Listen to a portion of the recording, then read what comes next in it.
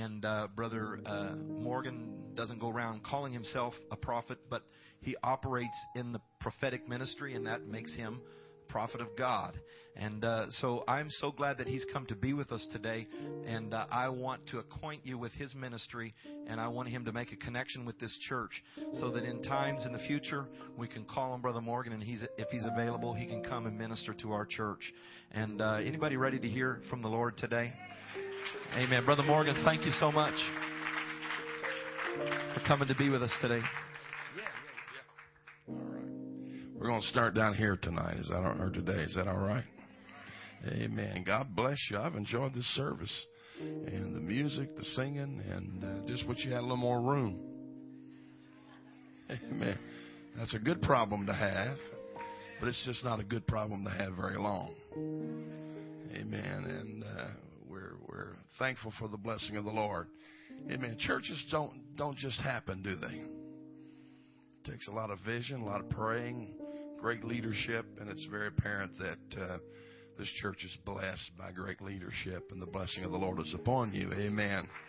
And we're thankful for Brother and Sister Brown. And I know his dad, and when I say Brother Brown, I kind of think of his dad a little bit, but we give honor where honor is due today. Amen. But it's good to be here, and of course we've known their families for some time, so we're very honored to be in Pasadena. And you can be seated here just a second. Now, here's the deal. I usually go till I get hungry. And I had a bowl of cereal about 6 o'clock this morning. So I'm already in a dilemma. We may just dismiss now. I don't know. Amen. Then he got to talking about In-N-Out. I'm like, oh, maybe the Lord's trying to tell me something here. Amen. So, but it is good to be here in Pasadena. This officially it is afternoon now. Amen. And may the Lord bless you abundantly. Amen. And bring you greetings from San Francisco. We've kind of been in a quandary, building situations there, as you will any metro area anymore. We've really had a dilemma with our building situation, but hopefully, as of last night, we got news back that we rent another building. We filled the one that we were up. Filled it up quickly. So then they wanted to up the rent. And I said, why would I want to pay more rent when I can't even get everybody in the building? That doesn't make sense, does it? So God opened a door for us, and we're very excited about that. I was kind of lingering around trying to figure all that out, and they finally called. And so I said, all right, I can go to Pasadena now. We got this building situation straightened out. Hopefully we got it straightened out. I believe we do. Amen. God bless you. My son's here with me, John Mark. I'm glad he's here, and my official bodyguard or something. I don't know. Amen. And but in the back we do have some product. Now here's the deal. Has Brother Godwin preached here? So they know Brother Godwin. Okay, Brother Godwin's a longtime friend, probably my best friend. And he'd been after the guys up at the church for some time. We actually even have a recording or a media studio deal up there. So he kept telling them, you need to get some of his old sermons. Now, this is what he would say. You need to go back and get some of his old sermons when he didn't preach like a Baptist. I don't know what he meant. If you're Baptist here today, I'm not trying to insult Baptists, but I'm afraid I got some Baptist folks here. Amen. But anyway, he said, get some of those old CDs and put them together and let people hear it. So we do have some of those in the back there available. I think there might even be some store, which is a ministers' conference material back there, and some J.T. Pugh sermons. The Pugh family asked us to put together a collection of his sermons, so we're presently doing that. So it's all back there. I wish you'd help buy some of it so my kids can have milk this week. Is that fair enough? Is that honest enough? No. Amen. Amen. But they are available. And we do take credit cards. Thank God for modern technology. I mean, it's amazing, man. Anyway, it's just amazing. Praise God. Well, I guess we better get started, hadn't we? Since we already talked about In-N-Out and everybody's getting hungry. And then they got a bake sale after church. Can you believe that? So I'm doomed either way I go here. Amen. I want you to turn, if you don't mind, to 2 Corinthians chapter 3. And we're going to start a little journey today. Is that all right? Now, I can scream if you want me to. If that's what you need to get you to respond, I can do that. Now, I'll gear up here in just a second. I'm going to start a little slower than probably normal. And he's talking about fivefold ministry, and I think I've done it all. That's probably what Brother Godwin was talking about when he said years and years ago he traveled with me. Matter of fact, he used to kind of drive me around a little bit in Oklahoma when I was pastoring there, and he would, as an evangelist, so I've done a little bit of everything. But I found out that best preaching, teaching, or whatever is just good communicating. And my people are destroyed for a lack of knowledge. I don't think Pentecostal people are destroyed for a lack of tongue talking. I lost a few of you on that one there. Amen. Matter of fact, I tell people this, and they kind of get a little alarmed. The devil doesn't care if you talk in tongues till you get an accent.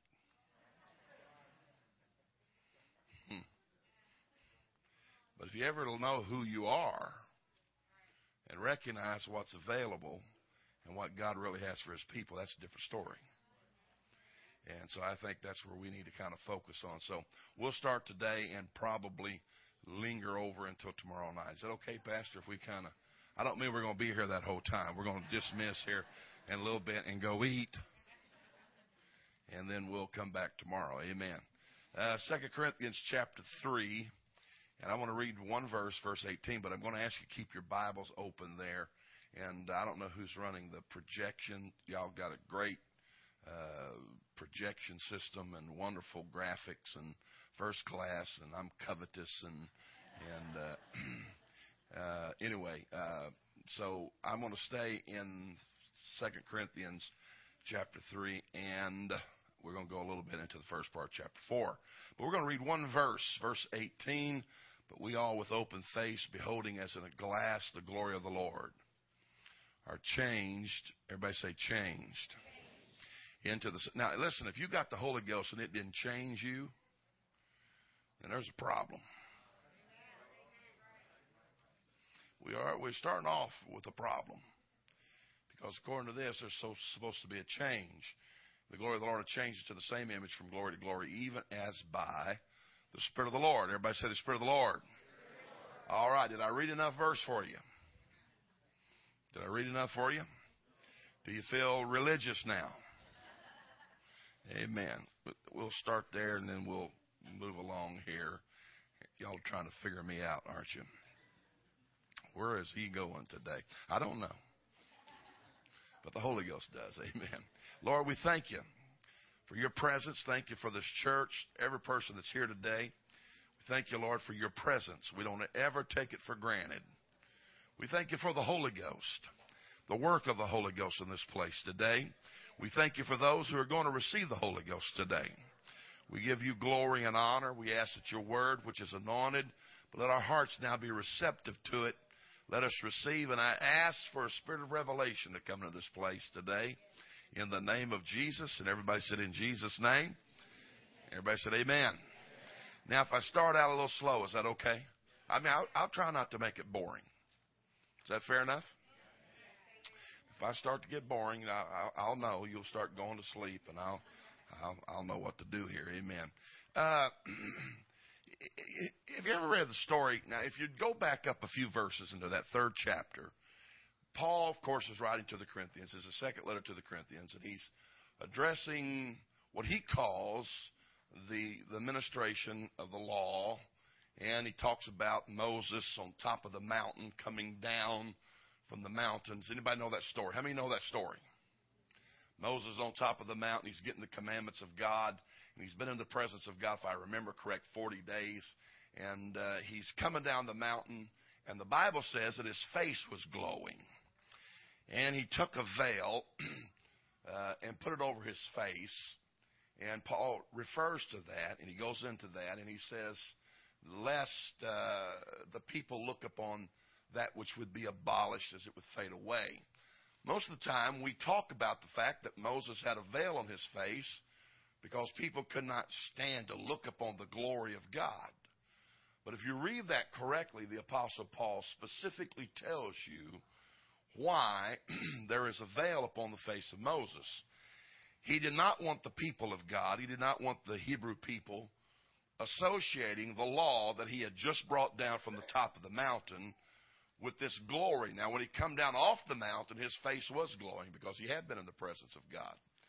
But as he comes down, as in most spiritual situations, have you ever been in a good church service? And I mean, man, it was so great. You thought it would last forever. But in a day or two, reality sets in, life sets back in. Anybody know what I'm talking about? And then you go back into the reality of this old life and this old body of decay and all the things that we have to fight. But the fact is when he was coming down off the mountain, he was glowing, his face was glowing, but also it was going to fade. And the Apostle Paul says that God didn't want the people of God to associate that fading glory with the law, lest they think that the law was only effective as long as his face was glowing. And then once it quit glowing, then they'd say, see, we don't have to have these commandments anymore. We don't need the law anymore. And so now, the Apostle Paul said there would be a time that it would be done away with, not that it would be disregarded, because the law has never went out of effect. Only thing different is what was written on tables of stone are now written in the fleshly tablets of our heart. What they had to do by disciplines, we do by the power of the Holy Ghost. Amen. And so the fact is that he didn't want them thinking because of the fading glory, so they got to put a veil over the face of Moses so that the people can't see this glory and it beginning to fade. And so Paul alludes to that. Now, what he's actually after is that he wants to prove that law that he brought down from the top of the mountain was a glorious thing. It was a glorious thing, but he wants to prove that there is something now even more glorious. And so he talks about the fact in our text today, he says that we with open faces beholding in a mirror are changed into the same image. Everybody say the same image. Now, I know I'm starting a little slow, but if you'll just stay with me here, I'll apply it to all of us here in just a second. But we're changed into the same image from glory to glory, as by the Spirit of the Lord. Now, I do want to tell you that, and I'm not here today to get on issues and all this stuff and all, but I will tell you, for the sake of safety, that any time that there is a fading glory, whether it's in a denomination, it's in a movement, an organization, a ministry, or a church, any time that there is a fading glory, we have a tendency to always want to try to veil it, or to hide the fact that something is fading and the glory is not as radiant as it one time was or used to be. And so then we have to come up with veils, and we have to come up with tricks and gimmicks and sensational stuff in order to, I want to say, deceive the people, but the people can't understand. Now you're saying, what in the world has that got to do with us here in Pasadena? Well, let me tell you how it applies to us. Anytime you start losing the anointing of God in a church or the glory of God in a church, you have to start creating things to hide the fact that the glory of God's not there like it used to be. Oh, boy. Now, I don't want you going to sleep just yet. Amen. And don't misunderstand me. If you've been around me any at all, which some of you haven't, but I like all this stuff. But that's how come all of a sudden we have to have the light shows, and we have to have certain things in church services, and where the glory of God used to be the light show of the church service. And there's nothing wrong with the lighting and ambiance and all the wonderful accessories that can come into a church service. I'm not knocking that. But the fact is, if you think that's what's going to draw people to the house of God, it might draw them, but it's not the ones you want to draw. But the glory of God ever begins to move in a church service or manifest itself, I promise you, people will come to see the glory of God. They'll come see it. And I can tell you this, there's no show on earth like a Holy Ghost show. There's no display on the earth like a Holy Ghost display. I want to tell you that one more time. There is no display on the earth like the Holy Ghost when it's really moving and operating, and the power and the presence of God is moving in a church service. Just think, people pay hundreds and thousands of dollars every week to try to go be entertained by something, and you know, God's probably got a little cheaper program for you. Well, I don't know. Amen. Now, this is where Paul gets into all this stuff. And so he goes in. Now, can we put this on the screen? Can you just go to the 4th chapter and the first. Is this boring? Come on. Is this okay? I'm trying to ease into this where it makes a little bit of sense. Now, this is what Paul's trying to say. Now, when Moses come down, I want to pick on somebody here today. Our little flute player. Come up here, buddy. Now, this is clean, okay? It really is. In a few minutes it may not be, but right now it is. Okay? Now, wait a minute. I think I did blow my nose a while ago. Now, this is what Moses had to do when he come off the mountain. And so Paul says that this is what they had. It was a veiled glory. They could not stand to look upon it. Of course, I explained to you part of the reason, but yet another reason is because they couldn't stand to look upon the glory of God. So what he's trying to say is that this represents the law. Moses represented the law. But when Jesus Christ came, that's how come in your text it says with open face, when Jesus Christ came, the veil was done away with. And that we don't have this veiled glory. Trust me, I'll fix the preach. Amen. We don't have this veiled glory, but we with open face. In other words, we see radiating out of the face of Jesus Christ the glory of God. Now, does that make sense? I'm glad that I don't have church like this. I'm glad when we come to church, it's not just about, well, you can't see the glory of God. We'll tell you about it. We'll give you a list of do's and don'ts that you can or cannot do, but that's about all that you're going to get. But I'm glad that when Jesus Christ came, the veil was done away with. Now, if you understand, thank you. If you understand what I'm talking about, the veil, that's the first type of veil, but there's other types of veil in the Scripture. Matter of fact, when you deal with Jesus Christ as the true Son of God, you deal with Him in the fact that it was a veil, not over His face, but flesh. It was a veiled glory. I don't know how far to get into this. Paul had the unique ability. I got to be careful because I'm trying not to say too much and overload you here up front. Amen. Paul had this unique ability to take an Old Testament allegory situation and show you what it meant and then even move it further.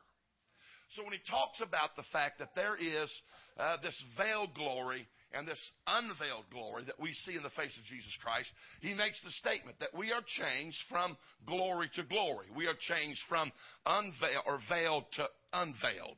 He not only shows you that through Jesus Christ, but he also shows you, or Moses and Jesus, but he shows you even Christ in the moment of being veiled, which is his humanity, and where he is unveiled, or the removal of his humanity.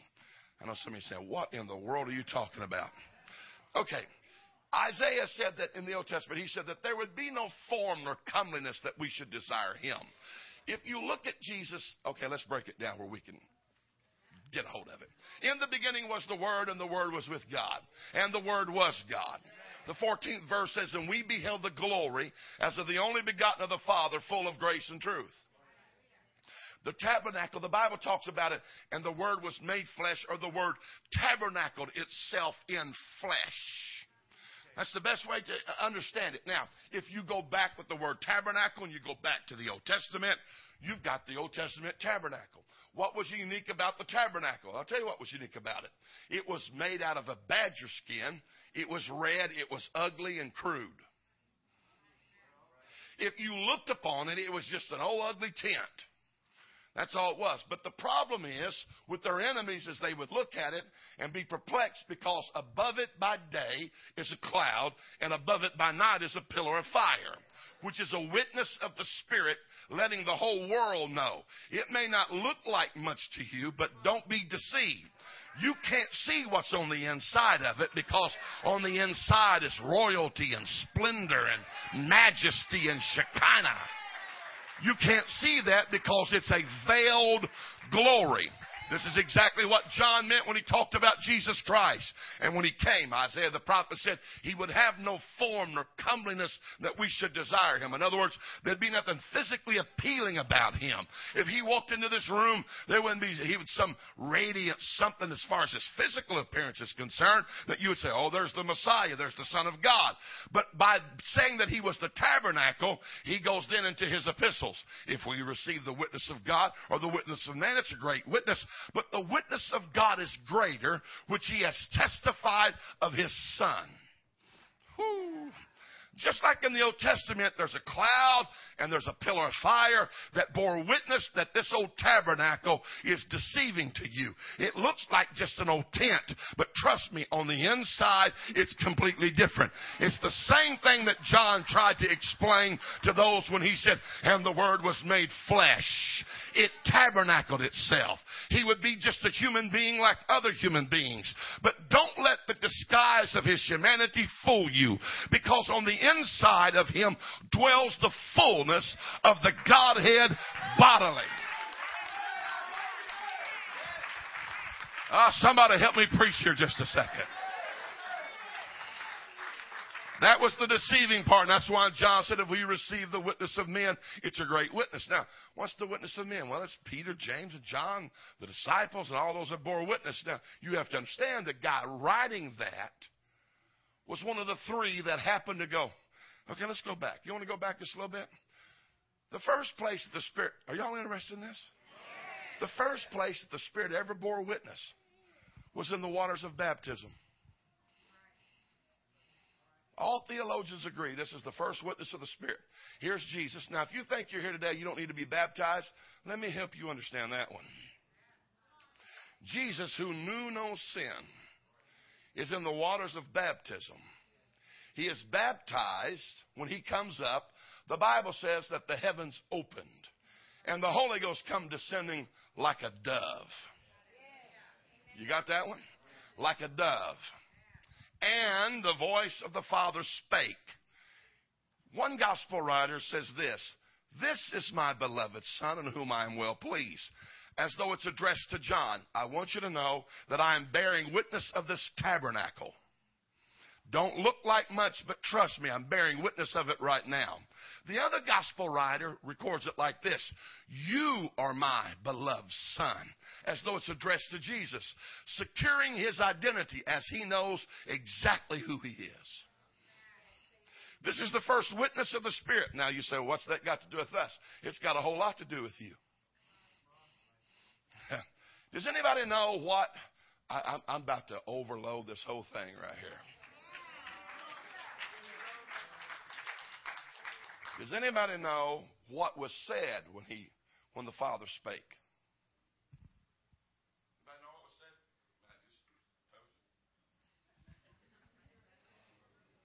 said? This, what's that? This is my beloved Son. This is my beloved Son. Now, isn't it amazing that the Apostle Paul, I'm already getting over tomorrow night. Isn't it amazing the Apostle Paul, when he talks about adoption to the Romans, which the adoption process of the Romans is completely different than your American adoption. It has nothing to do with going out here and finding a child that doesn't have a parent or whatever, but it has to do with a son being born. And when the son is born, the first thing that the father does is he pronounces the family name upon it. Then he takes the child out to the world and reveals his son. And this is what the Roman father would say with that little infant. He would say, this is my beloved Son. There he is. I want everybody to see who he is. Here he is. This is why Paul says to the Romans about the adoption of the Spirit, wherefore we cry, Abba, Father. Abba, Father, or Father, Father. Two witnesses. We'll get to that tomorrow night. Amen. Now, when Jesus is in the waters of baptism, this is the Spirit revealing. This is him. This is the Son of God. There he is, right there. Now, the next witness of the Spirit, does anybody know where that happens? It's on the top of Mount Transfiguration. And there, the Bible says that Jesus begins to glow. It wasn't that light was shining upon him. Literally, light was shining out of him. It's permeating out of him. It is God saying, I want you to know what he ultimately is going to look like, where the flesh is not going to veil the glory. This is futuristic. This is what he's going to look like over in the book of Revelation, where it says, and the Lamb shall be the light thereof. And he's going to be the temple of the city and all that stuff. Here he is. This is an unveiled glory. I'm losing a whole bunch of you right here.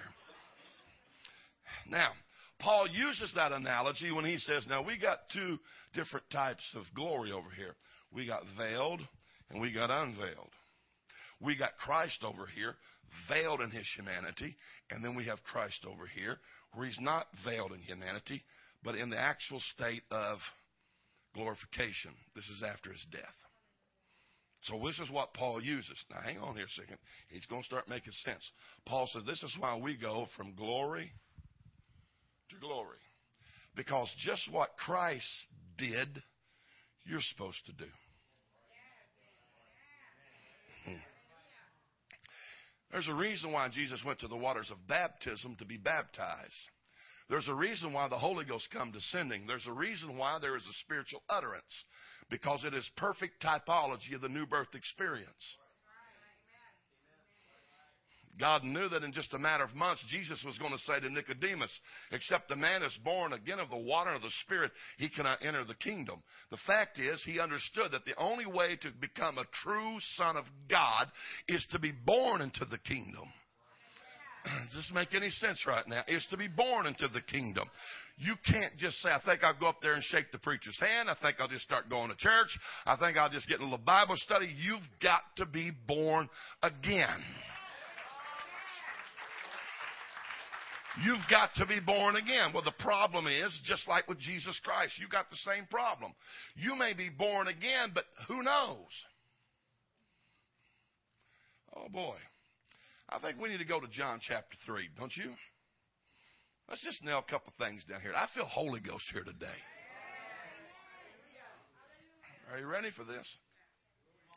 John chapter 3, Jesus is talking to Nicodemus, the ruler of the Jews, and he's a very religious man. He says, except a man is born again, he cannot see the kingdom. Is that not what it says? Are you still here with me? Okay, he cannot see the kingdom. Why does he say born again? I want you to think here just a second. Let's nail down a new birth here and just really understand what it means. Except the man is born again of the water and the Spirit. Now, first of all, before he gets there, he said he's got to be born again of the Spirit. Now, is that what it says?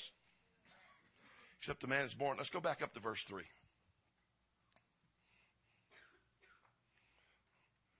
that what it says? Okay. Let's do this old school. All right? Now, have you ever read over there where Paul's writing, I think, to the Corinthians, he says, eye hath not seen, ear hath not heard, neither enter into the hearts of man the things that God has prepared for his people? You ever read that verse of Scripture? We all get excited, man. You can't. Well, I hate to tell you, that's not what Paul was really saying.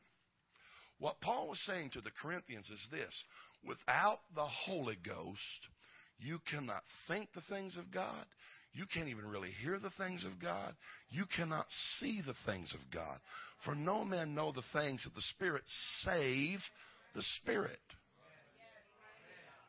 Now, let me help you here. I'm going to break it down where it makes sense, hopefully. The deal is, Jesus gives this parable when he's asked, who is my neighbor? He talks about the Good Samaritan. Well, why does he say he was left half dead? We have any doctors here? Anybody work in the medical field? Emergency room, technicians, anybody?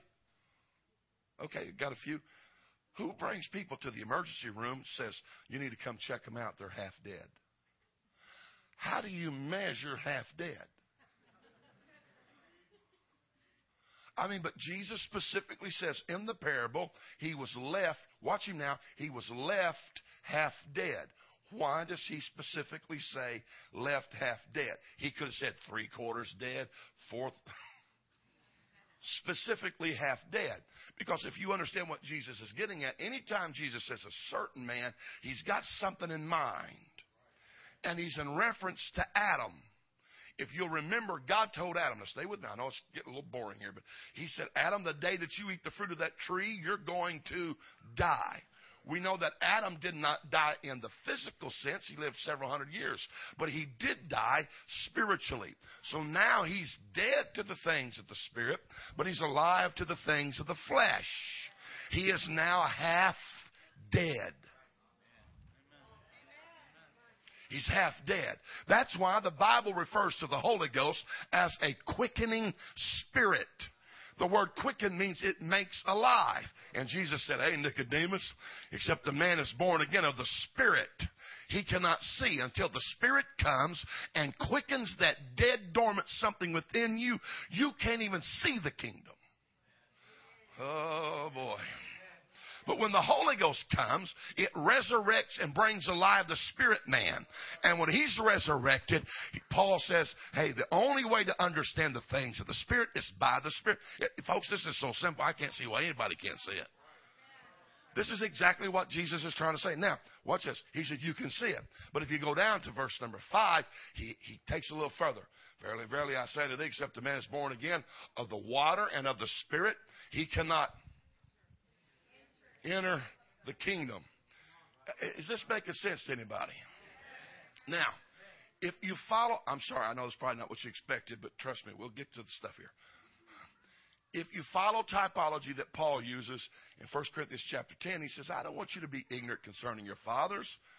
Were they not all baptized unto Moses in the cloud and in the sea? Remember all that? That's all typology. Egypt is a type of the world. Pharaoh is a type of your enemy. The cloud is a type of Holy Ghost baptism. The Red Sea is a type of water baptism. It's all in there. You ready for this one? The cloud overshadowed them at Succoth. That was in Egypt. Which proves to me that people can be Spirit-filled and still be in Egypt. You can be Spirit-filled and see the kingdom but still be trapped over here in Egypt. Well, I know where I need to go. I know what I need to do now, but I don't know how to get there. And this is where we're going right now. Amen. But I can promise you this. I already told you, the devil don't care. You can get the Holy Ghost and talk in tongues. But what he doesn't want is for you to go to the next step.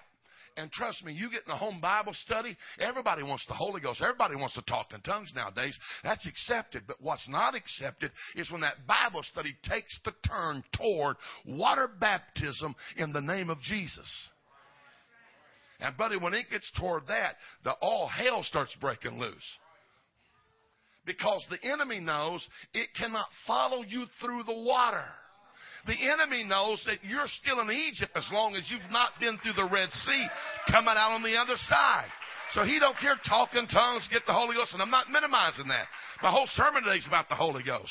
But what he doesn't want is for you to get out of Egypt. He wants to hold you into captivity. He wants to hold you in Egypt, but somebody's got to go to the water. I said somebody's got to go to the water. This is where you break past the clutches of your past. And you break past Pharaoh that's trying to hold you in bondage of sin. And you tell him, I'm out of here, buddy. All these other folks can stay in Egypt if they want to and have the cloud overshadow them. But I plan on getting on over here to the promised land where the things of God are made manifest. And the only way to get there is I've got to come through the water. I'm telling somebody here today, you need to be born again of the Spirit and of the water. Woo. He said, you can't enter. Now, let me help you. You got the Holy Ghost? Huh? You better get it. That's a good confession. All right, now, I'm going to pick on you by faith, okay? Watch this. 14th chapter of John, Jesus said, in that day, I will be in you, and you'll be in me, and we'll be in the Father. Okay? How does he get in you? No. Holy Ghost baptism. Close. He gets in you through Holy Ghost baptism. How do you get in him? You just gave me the answer. Say it again. Water baptism. There you go. Holy Ghost baptism puts him in me. Water baptism puts me in him. This is how you get into the kingdom. You've got to be born of the water and of the Spirit. Now, let's see, you thought I was through with that chapter, didn't you? Oh, no. Let's go down to verse number 8. You pretty intelligent? You do? All right. I'm going to pick on you. You ready? Since you're going to get the Holy Ghost today, I'm going to pick on you. The wind bloweth where it listeth, and thou hearest the sound thereof, but canst not tell whence it cometh or whither it goeth. And what does the last part of that say? So is everyone that is born of the Spirit. Now, what do you think that last part means? So, no, watch this. So is everyone. Now, does that mean every other one? Every third one? So everyone born of the Spirit. And so, okay, now let's figure this verse. Are y'all interested in this? Let's figure this verse out. The wind bloweth where it listeth. You can't hear, you can't see it, right? But you can hear the sound. You can't tell where it's coming from or where it's going. He's talking about the Holy Ghost. You can't see it, but you can what? You can hear it. Yeah, you can't see it, but you can hear it. And so is everyone that is born of the Spirit. So what am I supposed to be hearing? Now, hang on.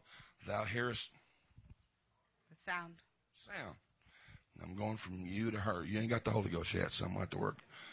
Okay, you're getting close, though. You watch this, okay? You watch that verse. Thou hearest the what? The sound. Okay, so Jesus said, so is everyone that's born of the Spirit. So I can't see it, but I hear the sound. So my question is, what's the sound?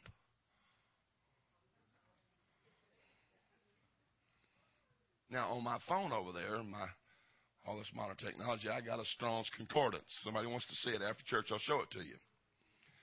The word sound there in the Greek is spelled P-H-O-N-A-Y. Phone.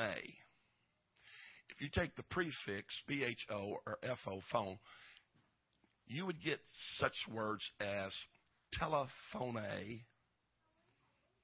Okay? It literally means speech, language, or its truest definition is phonics. That's where you get the word phonics, P-H-O, and B hyphen, actually in the Greek, N-I-C. It means language or speech. So Jesus just said, the wind bloweth where it listeth, in reference to the Holy Ghost, and thou hearest the phone thereof. Thou hearest the language thereof. Thou hearest the phonics thereof. I will tell you right now, my objective today is to get everybody here hooked on phonics. Now watch it. Now you can argue all you want to with me, but you're going to have a hard time arguing with the red letter edition. Which means Jesus said it. Now this is Jesus speaking. You know what Jesus just said? You know what Jesus just said? You can't see it when the Holy Ghost comes, but there'll be some phonics. There'll be a language. And everyone that's born of the Spirit, well, I never spoke in tongues. Well, take it up with Jesus, because he said everyone that is born of the Spirit is going to have this sound.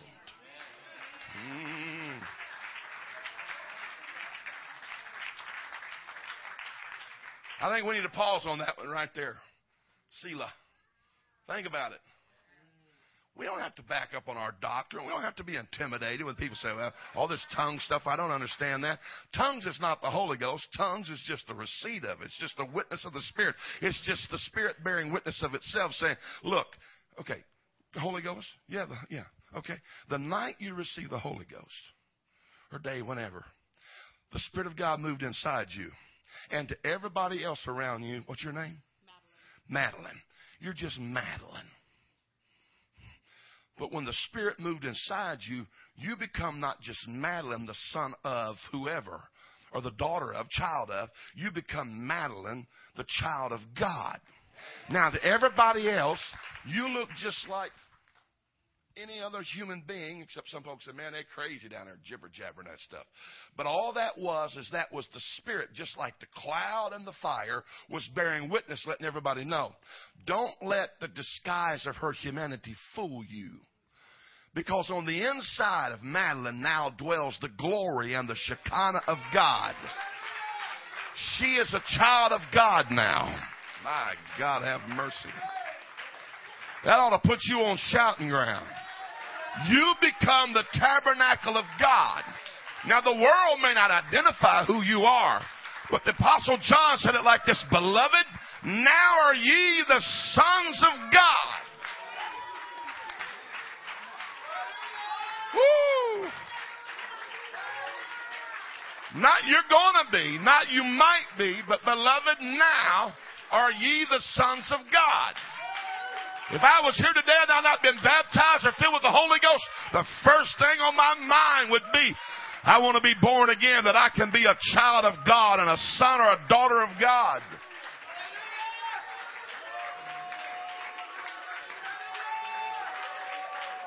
Hallelujah. Now, what does that mean? Well, now you ready? What is the whole purpose of this born again experience? What is this really all about? Just a ticket to get you to heaven?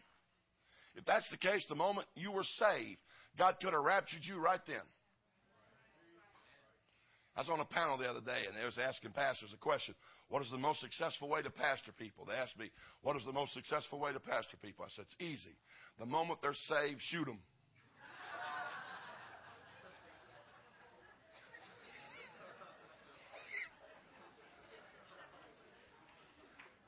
I mean, the moment they're baptized and talk in tongues, knock them out.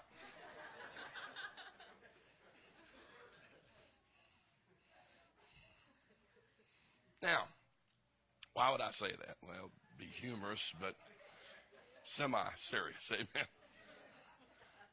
Because the problem is, according to Paul in Romans 8, the only thing about you that got redeemed was your spirit. You still got something left to be redeemed. It's this body. It's not redeemed until you're raptured or die. Okay, now, what's your name again? Madeline? Madeline, you got the Holy Ghost. And this whole divine nature, a godlike nature moved inside you. See, this is what people do not understand. Man, what's wrong with them? They used to be fun. No, all they want to do is just pray and read their Bible and go to church. That sounds boring to me. Of course it does. You're half dead. You're only alive to the things of the flesh. I mean, living like this would be boring to you because you don't understand spiritual things. The only thing you understand is human nature and what your nature desires and what your nature wants. And I hate to insult you, but you're almost no better than an animal. That's what the Scripture says. Because that's just the way of the whole animal kingdom. Just whatever it desires, whatever its nature is, that's it. And so this is where humanity comes to. It's just, well, I want it, I like it, it feels good, I want to do it. That's human nature. That's your own nature. I'm losing a bunch of you here. This is that old nature. Well, the problem is when you got the Holy Ghost, you were supposed to have died out. In other words, I don't want that old nature ruling me anymore. I'm tired of living like that. That's a dead-end street. It's fun for. Don't let anybody tell you. I've heard preachers get up and say, sin is not fun. They lying. The Bible says that the pleasure of sin, there is a pleasure in sin. But what they need to add is just for a season. After a while, that season wears off. Does anybody remember how you felt when you finally decided, I think I need to find God? I'm tired of living like this. The fun's over. The party's over. Drugs don't do anything anymore. I'm messed up. Got more brain cells destroyed than I ever get back. Swapping from partner to partner, some sexual experience only leaves me more lonely and looking for somebody else. Thank God for the night that you decided, you know what, I'm tired of living like this. This old man's got to die. Something's got to change. Oh, I feel a little old-fashioned preach come on me right now. Something's got to change. And you drug that old dead man down to an altar. And you said, you're going to die. You're dead right here. Tired of all of this. That's why a preacher buried that old dead man. Now, can I keep picking on you? Now you got the Holy Ghost and your spirit got redeemed, come alive. And now, watch me now. That's how come the Bible refers to Jesus Christ. Son of man, Son of God. Son of man refers to his humanity, Son of God to his divinity. We teach, and rightfully so, that he had a dual nature. The difference is that the spirit man always remained in victory with Christ. He never allowed his flesh or his human nature to rule over his spirit nature.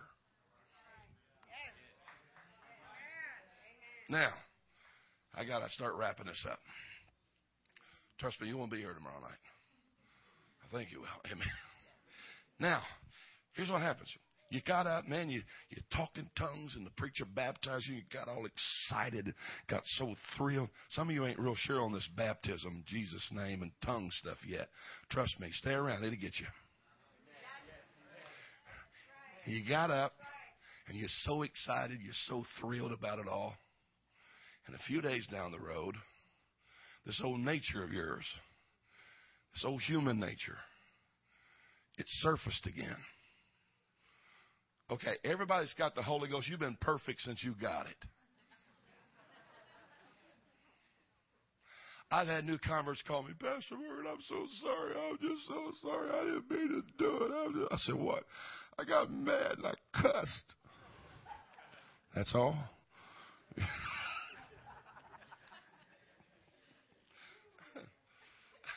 I should tell this. I had a pastor friend of mine. In about a year's time, he dealt with 28 cases of homosexuality in his church. 28 cases. And he had a man come in his office, the pastor, and he talked to you. He said, what? He said, I've been immoral. He said, really? He said, yeah. He said, with a man or a woman? He said, with a woman. He said, well, let me shake your hand.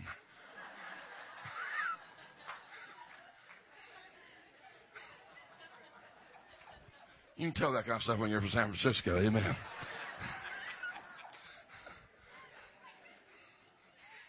I'm not going there. I'm going back over and pick on you. Now, the problem is you got this battle now raging. But let's find out. Boy, if you'll stay with me here just a moment. What is the Holy Ghost really for? If it's just to get you to heaven, like I said, the moment you spoke in tongues, you got the Holy Ghost, God could have raptured you. Boom. Great. But he didn't. Because there's a battle that's going to happen, and he wants to see which nature's going to win. Because before he takes you over here to the state of glorification, he wants to make sure, I hate to say it, but you're qualified for it. I ain't got time to get in that. Now, so if you remember my text, it said, from glory to glory, we are changed into what? In his image. Now, if you go over Romans chapter 8, could you do that for me real quick? Just Romans chapter 8. Start about verse 16, 17, 18. Just pick one of those down through there. I'll tell you where I want you to go from there. You still got just a minute or two here? Is anybody else really hungry besides me? And the bad part is, on the way to church, he told me what restaurant we're going to. He said, we're going to eat at that restaurant right there. I think he has a little strategy working over here. Now watch this. The Spirit itself beareth witness with our spirit that we are what? Now is that a capital, watch me, is that a capital S? No. The Spirit, the first one, the Spirit, that's capital S, right? That's talking about his Spirit. Talking about the Holy Ghost. It bears witness with our spirit. That's a small s. Oh, did you know that when Jesus said, I'm looking for true worshipers, and here's the qualifications. Spirit and truth. It's not a capital S. It's not a capital T. That don't mean Spirit of the Holy Ghost, the truth of doctrine. That's talking about you as a human being. He said true worship comes out of a human being. It is truth, which is total sincerity. There's no hypocrisy. You're not hiding anything. You're totally open and honest in my presence. And spirit it's the deepest part of you. It's not out of your emotional arena, which is your soulish nature. It comes from the deepest part of you. And Jesus said, this is what I'm going to ask for as a true worshiper. Now, but here he says, the Spirit itself bears witness with our spirit. Small s, which means the Holy Ghost bears witness with your spirit. We are now, I know in my spirit, because of the Holy Ghost, that I'm a child of God. Now let's go, hang on, 17. Okay, go to 17. And if children, then heirs, heirs of God, and joint heirs of Christ. Now, watch this. As Jesus being my elder brother, and he's going to inherit everything one of these days, after the last enemy destroyed, which is death, I'm going to get it all with him. I ain't got time getting all that. Now, that we may be also glorified together. So as he's glorified, we're going to be glorified. Verse 18. For I reckon that the sufferings of this present time are not worthy to be compared with the glory which shall be revealed in us. Do you know that's going to happen? Trust me, I'll finish the book and you can read it. 19. For the earnest expectation of the creature waiteth for the manifestation of the sons of God. Did you know the whole creation is waiting for the manifestation of the sons of God? Did you know that the earth, it was not cursed till Adam fell into a sinful nature, then God cursed it. And ever since the curse, creation groans. We're waiting when all this is done away with and we can go back to what we really should have been. Even the earth out here does that. Let's go to verse 20. We're going to get there now. For the creature is made subject to vanity, not willingly, but by reason of him who is subject the same in hope. Okay, I ain't got time to go into the body and the spirit, all that, like I need to, but because the creature itself also shall be delivered from the bondage of corruption. That's actually that you're going to be delivered from this body of decay. Please stay with me here. I'm about through. Your body of decay. You're going to put this old body away. And what's going to happen is Madeline, is that right? That old human nature is going to disappear. You won't have no more battles. You won't have any more struggles. You won't have any more pain. Do you hear me? None of it. But what until then? Let's read now. Holy Ghost fixes to do something for you. Verse 22. For we know that the whole creation groaneth and travaileth in pain until now. Verse 23. And not only they, but ourselves also, which have the first fruits of the Spirit. You know what that means? You receive the Spirit first. First thing God had to do for you is for you to receive the Spirit. That's what it means. That's why I can't understand, Brother Brown. Some of these guys say, we don't need the Holy Ghost anymore. You got to be kidding me. The Bible, this is what it's all about. It's the work of the Holy Ghost in your life to transform you. Watch this. Watch this. Even we ourselves, grown within ourselves, waiting for the adoption. Now, remember I told you the first time when you're born, the Father says, this is my Son. That's what the Holy Ghost does. That's what tongues does. This is where the family name's pronounced upon you in baptism. It's God said, here they are. Here's my sons. But the adoption process is when the Son finally matured enough to where the Father would bring him out and reveal him to the whole world and say, now this boy is old enough and mature enough now to handle all family business. It's his. There it is. And this is what Paul's trying to say. One of these days, all that's going to happen. Now, he tells you what the adoption process is, to wit, the redemption of our body. Verse 24. For we are saved by hope, but hope that is seen is not hope. For what a man saith, what doth he yet hope for? 25. 26. I ain't got time going on this. Here it is. Now, what does that say? Likewise, the Spirit also helpeth our what? Infirmities, for we know not what we should pray for as we ought, but the Spirit itself maketh intercession for us with groanings which cannot be uttered. Verse 27. Watch this. And he that knoweth, searcheth the heart, knoweth what is the mind of the Spirit, because he maketh intercession for the saints according to the will of God. 28. Right? And we know that all things work together for good to them that love God. What? To them who are the called according to his purpose. Let's find out what the purpose is. 29. For whom he did foreknow. He's not talking about you as a human being. He's talking about sonship. For whom he did foreknow, he also did predestinate to be conformed into what? Oh, now hang on. To be conformed into what? Think with me. To be conformed into what? Okay, now you hold that verse. Somebody go back to my text today. 2 Corinthians chapter 3, verse 18. I want you to stand and read it real loud. Just when you find it, stand and read it real loud. You got it? Read real loud.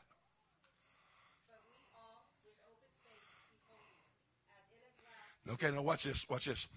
I'm looking at Christ in his state of glorification, but I'm over here trapped with this old body of decay. But I got one promise. I'm looking at him, and as he is, I'm also going to be. Right? Beloved, now are we the sons of God. It doth not yet appear what we shall be. We're not appearing that way yet. But we know when he appears, we shall be like him. Hang on. Read on.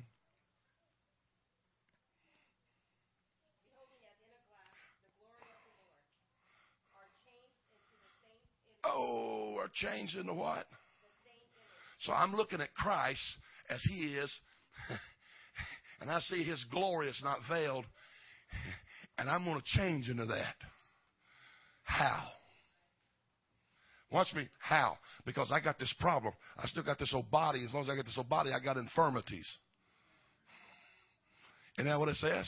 I'm supposed to be changed, right? Conformed to the image of His Son, that He might be the firstborn among many brethren. Are you still with me here? This is where it all goes to right here. It's closing. You ready for it? The Apostle Paul is teaching them about the power of the Holy Ghost in your life right here. What he's actually telling them and what he told the church at Corinth is, you can't do this on your own. You cannot make this change on your own. This is what the Holy Ghost does. Watch Him. And then not only does it not make the change and make you a son of God, but because you still got this old body and you got problems. Now, I know that I'm in Pasadena. Some of you already clocked out, and you're the ones that need it the worst. Because here's what's going to happen. You're going to leave this service today and say, man, that's kind of boring. And then you're going to go home and you're going to face utility bills, or you're going to face sickness, and you're going to face all the stuff that life faces you. And before Tuesday gets here, I just don't know if I can do this, man. I'm about to give up. I just don't think I could take much more, man. I'm just telling you right now, this old life, man, it's really, I'm down. That's what he's talking about, infirmities. For likewise, the Spirit also helpeth our infirmities. So the things that I'm struggling with in my flesh and life, the Holy Ghost is not just my ticket out of here, but it's also that which helps me face these infirmities. That's why the devil wants to take the Holy Ghost out of the church. Because it's not just a changing agent. My God, have mercy. But it's also the ability to help you when you have sickness in your body, to heal you. When you're facing all sorts of, I heard your pastor pray today when he's praying over the congregation. I mean, when you're facing financial difficulties and nobody else can help you, your job's on the line and you lost your house and all this stuff and all, and you don't know what to do. These is what it means, infirmities. Not just talking about sicknesses, it's infirmities. These are the struggles of life. This is what this old body has to deal with. And he said, but it's the Spirit that helpeth our infirmities. That's why a Holy Ghost church is the safest place you can be. Because while you're struggling and battling, the Holy Ghost comes to help. It comes to walk along beside. It comes to strengthen. It comes to heal. It comes to provide. It comes to give strength. It comes to give courage.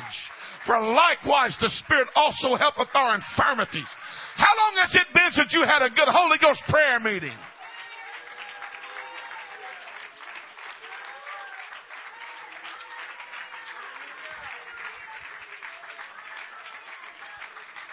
Come on, I want to ask somebody, how long has it been since you had a good Holy Ghost prayer meeting and the Holy Ghost prayed? Isn't that what he said? For likewise the Spirit also helpeth our infirmities. For when we know not what we should pray for as we ought, the Spirit itself maketh intercession with groanings which cannot be uttered. And he that searcheth the heart knoweth what is the mind of the Spirit, because he maketh intercession for the saints according to the will of God. In your old flesh, you don't even know what to pray. You don't even know what to say sometimes. You don't even know altogether what you're fighting or battling. But if you can let the Spirit pray through you, this is where this church is trying to go. Let me tell you something. You listen to me. The only churches that are going to survive in the end time are churches that operate in the power of the Holy Ghost. Just listen to me. You got the Antichrist on the scene. You got all the stuff that's happening in the world right now. If you think the economy's bad now, just wait till it totally collapses. And it's coming. I don't hear that. It's coming. Man, that makes me... Why? Why does that bother you? Same God that's took care of you all your life and took care of you till today, you think He's going to quit taking care of you? Your needs being supplied is not tied to what Obama does or the United Nations or Wall Street or the stock market or the International Monetary Fund. But my God shall supply all of your need according. I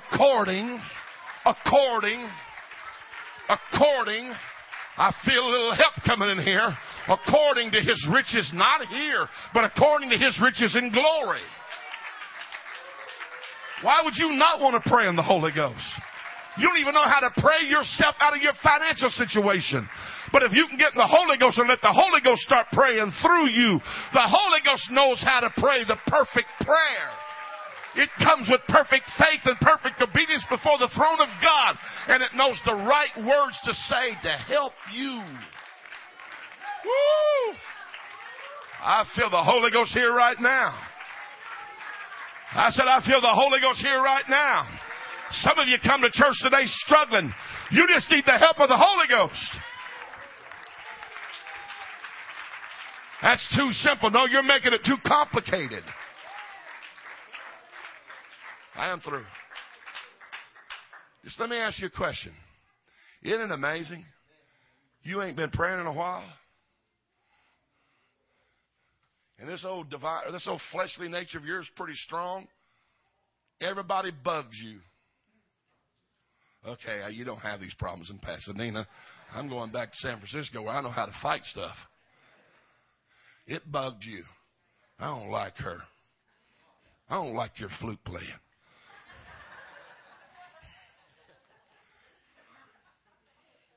You ever notice that? When this old flesh nature is ruling, people bug you. Man, PA's too loud. I don't know why I'm going down there at church. PA's always too loud. I'm telling you one. If they had my hearing problem, they'd turn that thing down. I hit a nerve right there. I pastored a guy in Oklahoma, honest to God. He'd come to church and he wouldn't just get a cotton ball. He'd buy a whole bag of them. And he'd stick them in his ears. He'd have all this big old white stuff sticking in his ears. And he'd sit back there. He'd go. So one day I was coming to church, and I was more in my human nature than I was. And he wouldn't just do that. He'd mumble stuff back there. And I'd had enough of it, so I was just enough of my old human nature, which is bad. So I was sitting back there mumbling. So I looked back to our sound guy, and I went, it was loud. But we're not going to a funeral home, folks. I don't know what you expect. It is quite the funeral home because there's dead stuff. This is not dead stuff. It's supposed to be alive around here. There's a psychological deal about it. And if you don't think the church ought to be noisy, let me help you. You want me to help you? How did the elder brother even know what was going on down at his daddy's house when the prodigal come home? The Bible says he's all the way out in the field, and coming from his dad's house, he heard music and dancing. That tells me that the whole neighborhood ought to be able to hear when there's reconciliation in the house. There ought to be the sound of a party going on. It ought not sound like a funeral home. That's where dead stuff's being taken care of. We're talking about life. Hey, my son, which was dead, is alive again. I say, let the sounds of praise fill this congregation here today.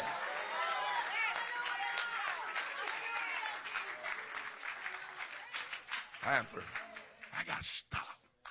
Anyway, he kept doing, and I just enough in my old nasty human nature. So the sound guy turned it up. I said, sound guy, he's like, see, he turned it up. I said,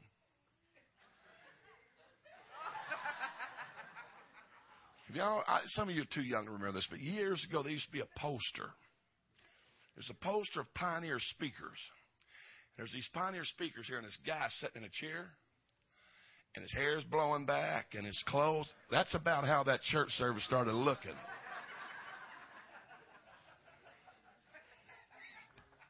I am through. So they come out of church, what you trying to do, man? You trying to bust my eardrums? I ain't no problem with that. You got enough cotton balls stuck in there, you can't even get to your eardrums. And I said, let me tell you something. I said, the problem's not the sound. The problem's not the level of noise. The problem is your own nature. Ooh. Well, I just don't like what we're doing right here. I don't know anything about this church, so, and you may not have any problems here. But being around church enough, you told me on the way over here, we're going to build. This church has been here for years. I don't know why we're going to tear this building down, build something. After all, it's a nice building, and it's been here a long time. And I bought one of those padded seats. Again, I don't know anything going on. Don't want to know. It's just old human nature.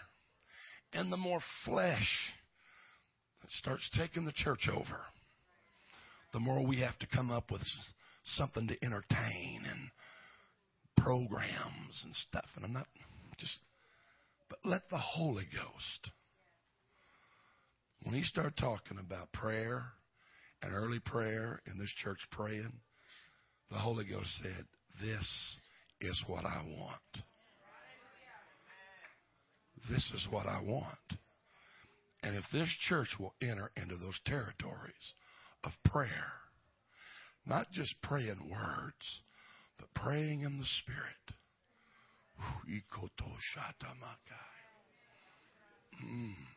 Because what happens? Can I? I don't know. I should stop. I should stop right here. We're going to stop with a little illustration on worship. Can we do that? Can I pick on you now? All right. Come on, stand up here. You're going to be Jesus. Yeah. Come up here and stand right up here.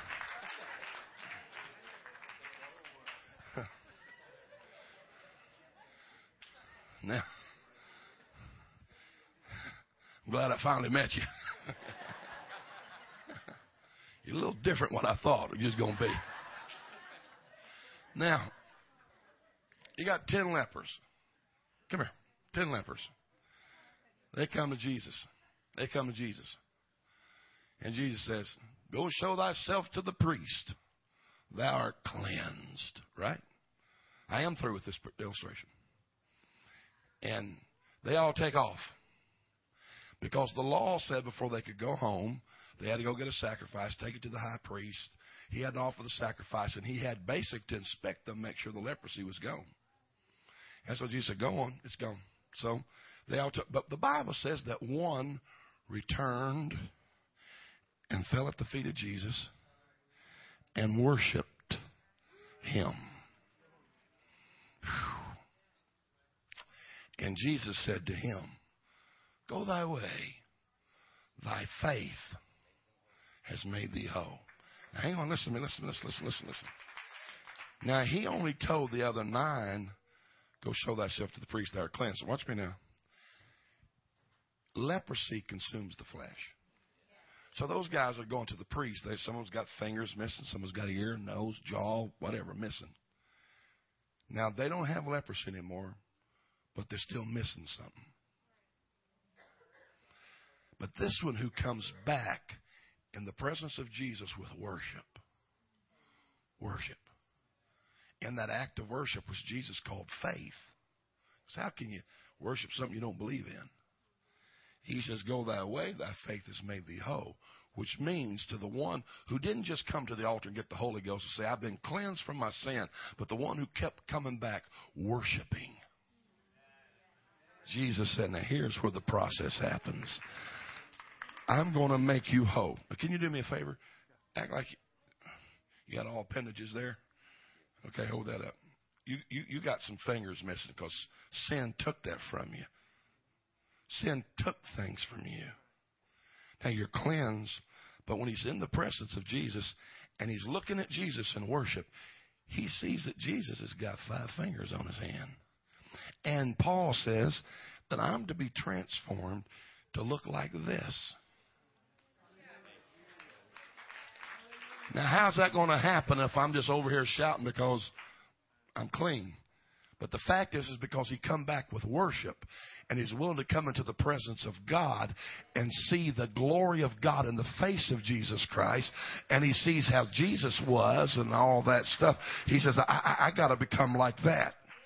And he says the only way you become like that is to see me as I really am, which is in the mirror, and for you to worship and believe and to pray in the Spirit, and I'll make you whole. Now, if you get the Holy Ghost, just come back to church and never worship, you'll never be made whole. But you show me a worshiper. Thank you. I'll show you people who can be made whole. Show me somebody when everybody else is just watching everybody else do it. They're magnifying God and talking to God and glorifying God. And when the singers are singing, the praise team's worshiping, they're not too interested in what all. They're just worshiping and magnifying God. And the Spirit of Christ has said, I'm going to make you whole. I'm fixing to put back into your life some things that sin took from you. I'm telling somebody here today, your miracle is now in your worship. Anybody need a miracle from God today? Okay. Let's just do it old-fashioned. Sit down. If you need the Holy Ghost, I do not have the Holy Ghost here today, and I want it. I want you to stand right now. I do not have the baptism of the Holy Ghost, and I want the Holy Ghost. I want you to stand right now. I do not have the baptism of the Holy Ghost, and I want the Holy Ghost. Don't keep standing. You told me you was going to get it today, didn't you? Okay. Anybody else? I do not have the baptism of the Holy Ghost. So this is where I got to start. There ain't backsliders here. Preacher, I've had the Holy Ghost, but I'm a long ways from where I should be with God, and I need a renewing in the Holy Ghost. I want you to stand right now. Well, we got a couple honest ones here. I can come get you if you want me to. Anybody else? I need the Holy Ghost. I need a renewing in the Holy Ghost. Because you know what? You're not going to get the Holy Ghost until you just open up and worship. You believe that? Okay, get ready. Trust me, get ready. Anybody else? Anybody else? Those keep standing. If you're standing, keep standing. Preacher, I need a miracle. I desperately need a miracle today. There's no option. I need a miracle. I want you to stand right now. I don't care what it is. I need a miracle.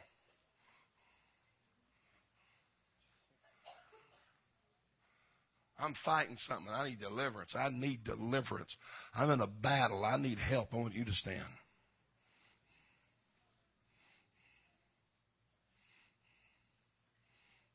And everybody else has got the victory.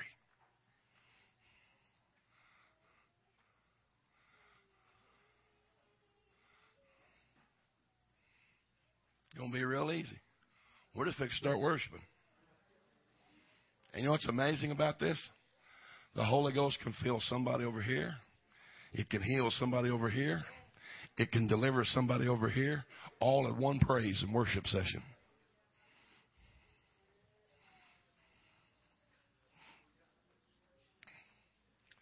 Now, tomorrow night I'm going to talk to you about sonship, if the Lord permits, about what is our biblical rights as sons.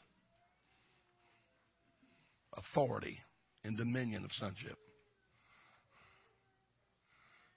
You still going to get the Holy Ghost today? Yeah. All right.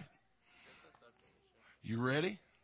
Because in a little bit, I want you to start worshiping and magnifying God. I trust you've already repented and all that stuff been coming. And just start worshiping and magnifying God. Just open up, and He'll fill you with the Holy Ghost. Right? Just start asking Him for it, and He'll give it to you. Okay? That's how this book says. That's how easy it is. You ready for a renewing? You need a renewing. All right. It's going to happen. I mean, it's on you right now. That's how come you're trying to tear up right now. Ain't nothing wrong with that. You're in the presence of Jesus Christ. He'd weep over a whole city. Ain't nothing wrong with you weeping. It's not a sign of not being masculine or strong. Y'all ready to worship? I'm telling you, the Holy Ghost is getting ready to do something in this building. Somebody's about to walk right into the presence of Jesus. And the Holy Ghost is going to help you with an infirmity or a struggle. Does anybody need that right now? I need the help of the Holy Ghost. Now I want you to lift your hands and just start worshiping Him. Not just praising. I want you to start worshiping Him right now in the name of Jesus. That's it. Receive the Holy Ghost. There it is. There goes your tongue right there. There you go. There you go. That's it. There it is. Yeah, there's tongues. There's the Holy Ghost. Yeah, that's the sign of it. Yeah. That's it. Just let it flow. There you go. There you go. There you go. Yeah. Come on, it's between you and God now. For likewise the Spirit also helpeth our infirmities. Just keep worshiping. Something's going to open up here in the Holy Ghost.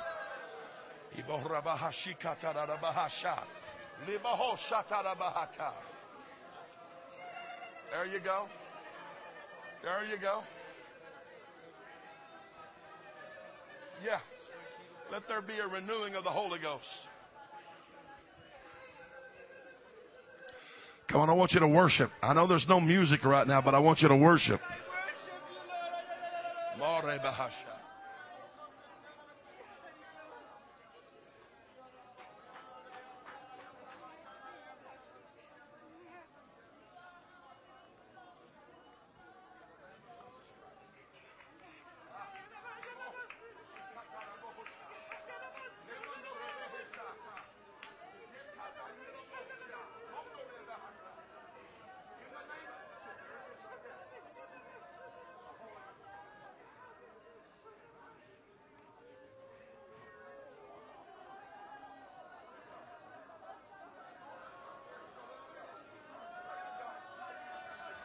Come on, that's it. Keep worshiping.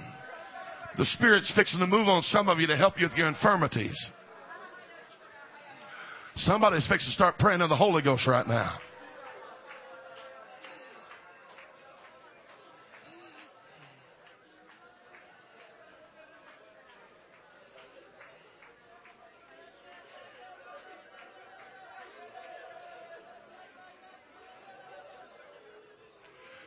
Come on, some of you had a little hard time breaking through. Press on past that old fleshly nature. That's it. Press on, press on, press on. The Spirit's here today to help you right now. I need the help of the Holy Ghost today.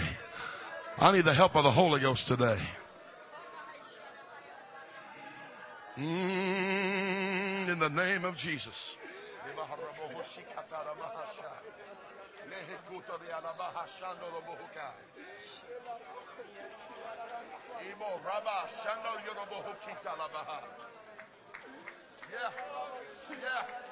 Yeah. Woo, somebody's about to break through right here. Somebody's about to break through.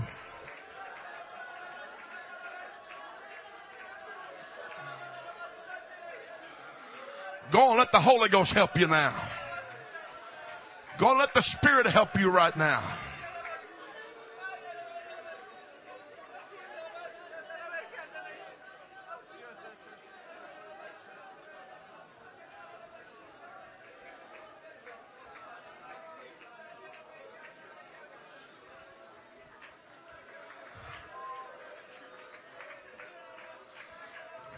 Now pray for the person next to you. Just put your hand on their shoulder and pray for them right now. Pray that the Holy Ghost is going to help them.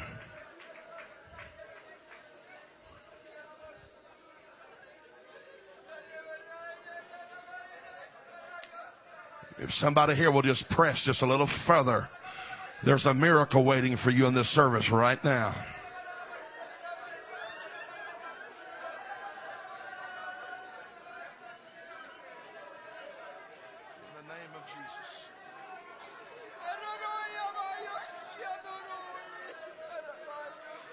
I'm telling somebody the Holy Ghost wants to help you today if you'll reach for it. You don't have to fight it by your own self. The Spirit is going to help you. In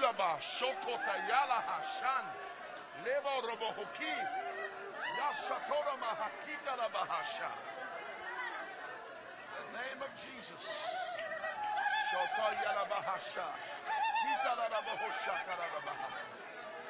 Come on, somebody's starting to get a little help now. For likewise the Spirit also helpeth our infirmities. Woo, let Him help you with the battle.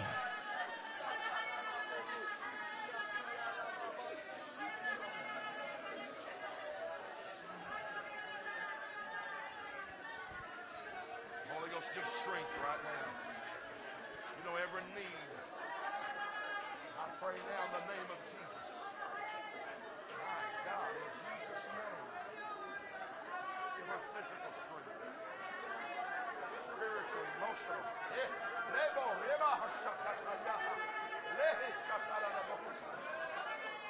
Jesus' name. Jesus' name. Somebody's help's here right now. Somebody's help's in the building right now. Somebody's help is ministering for them right now.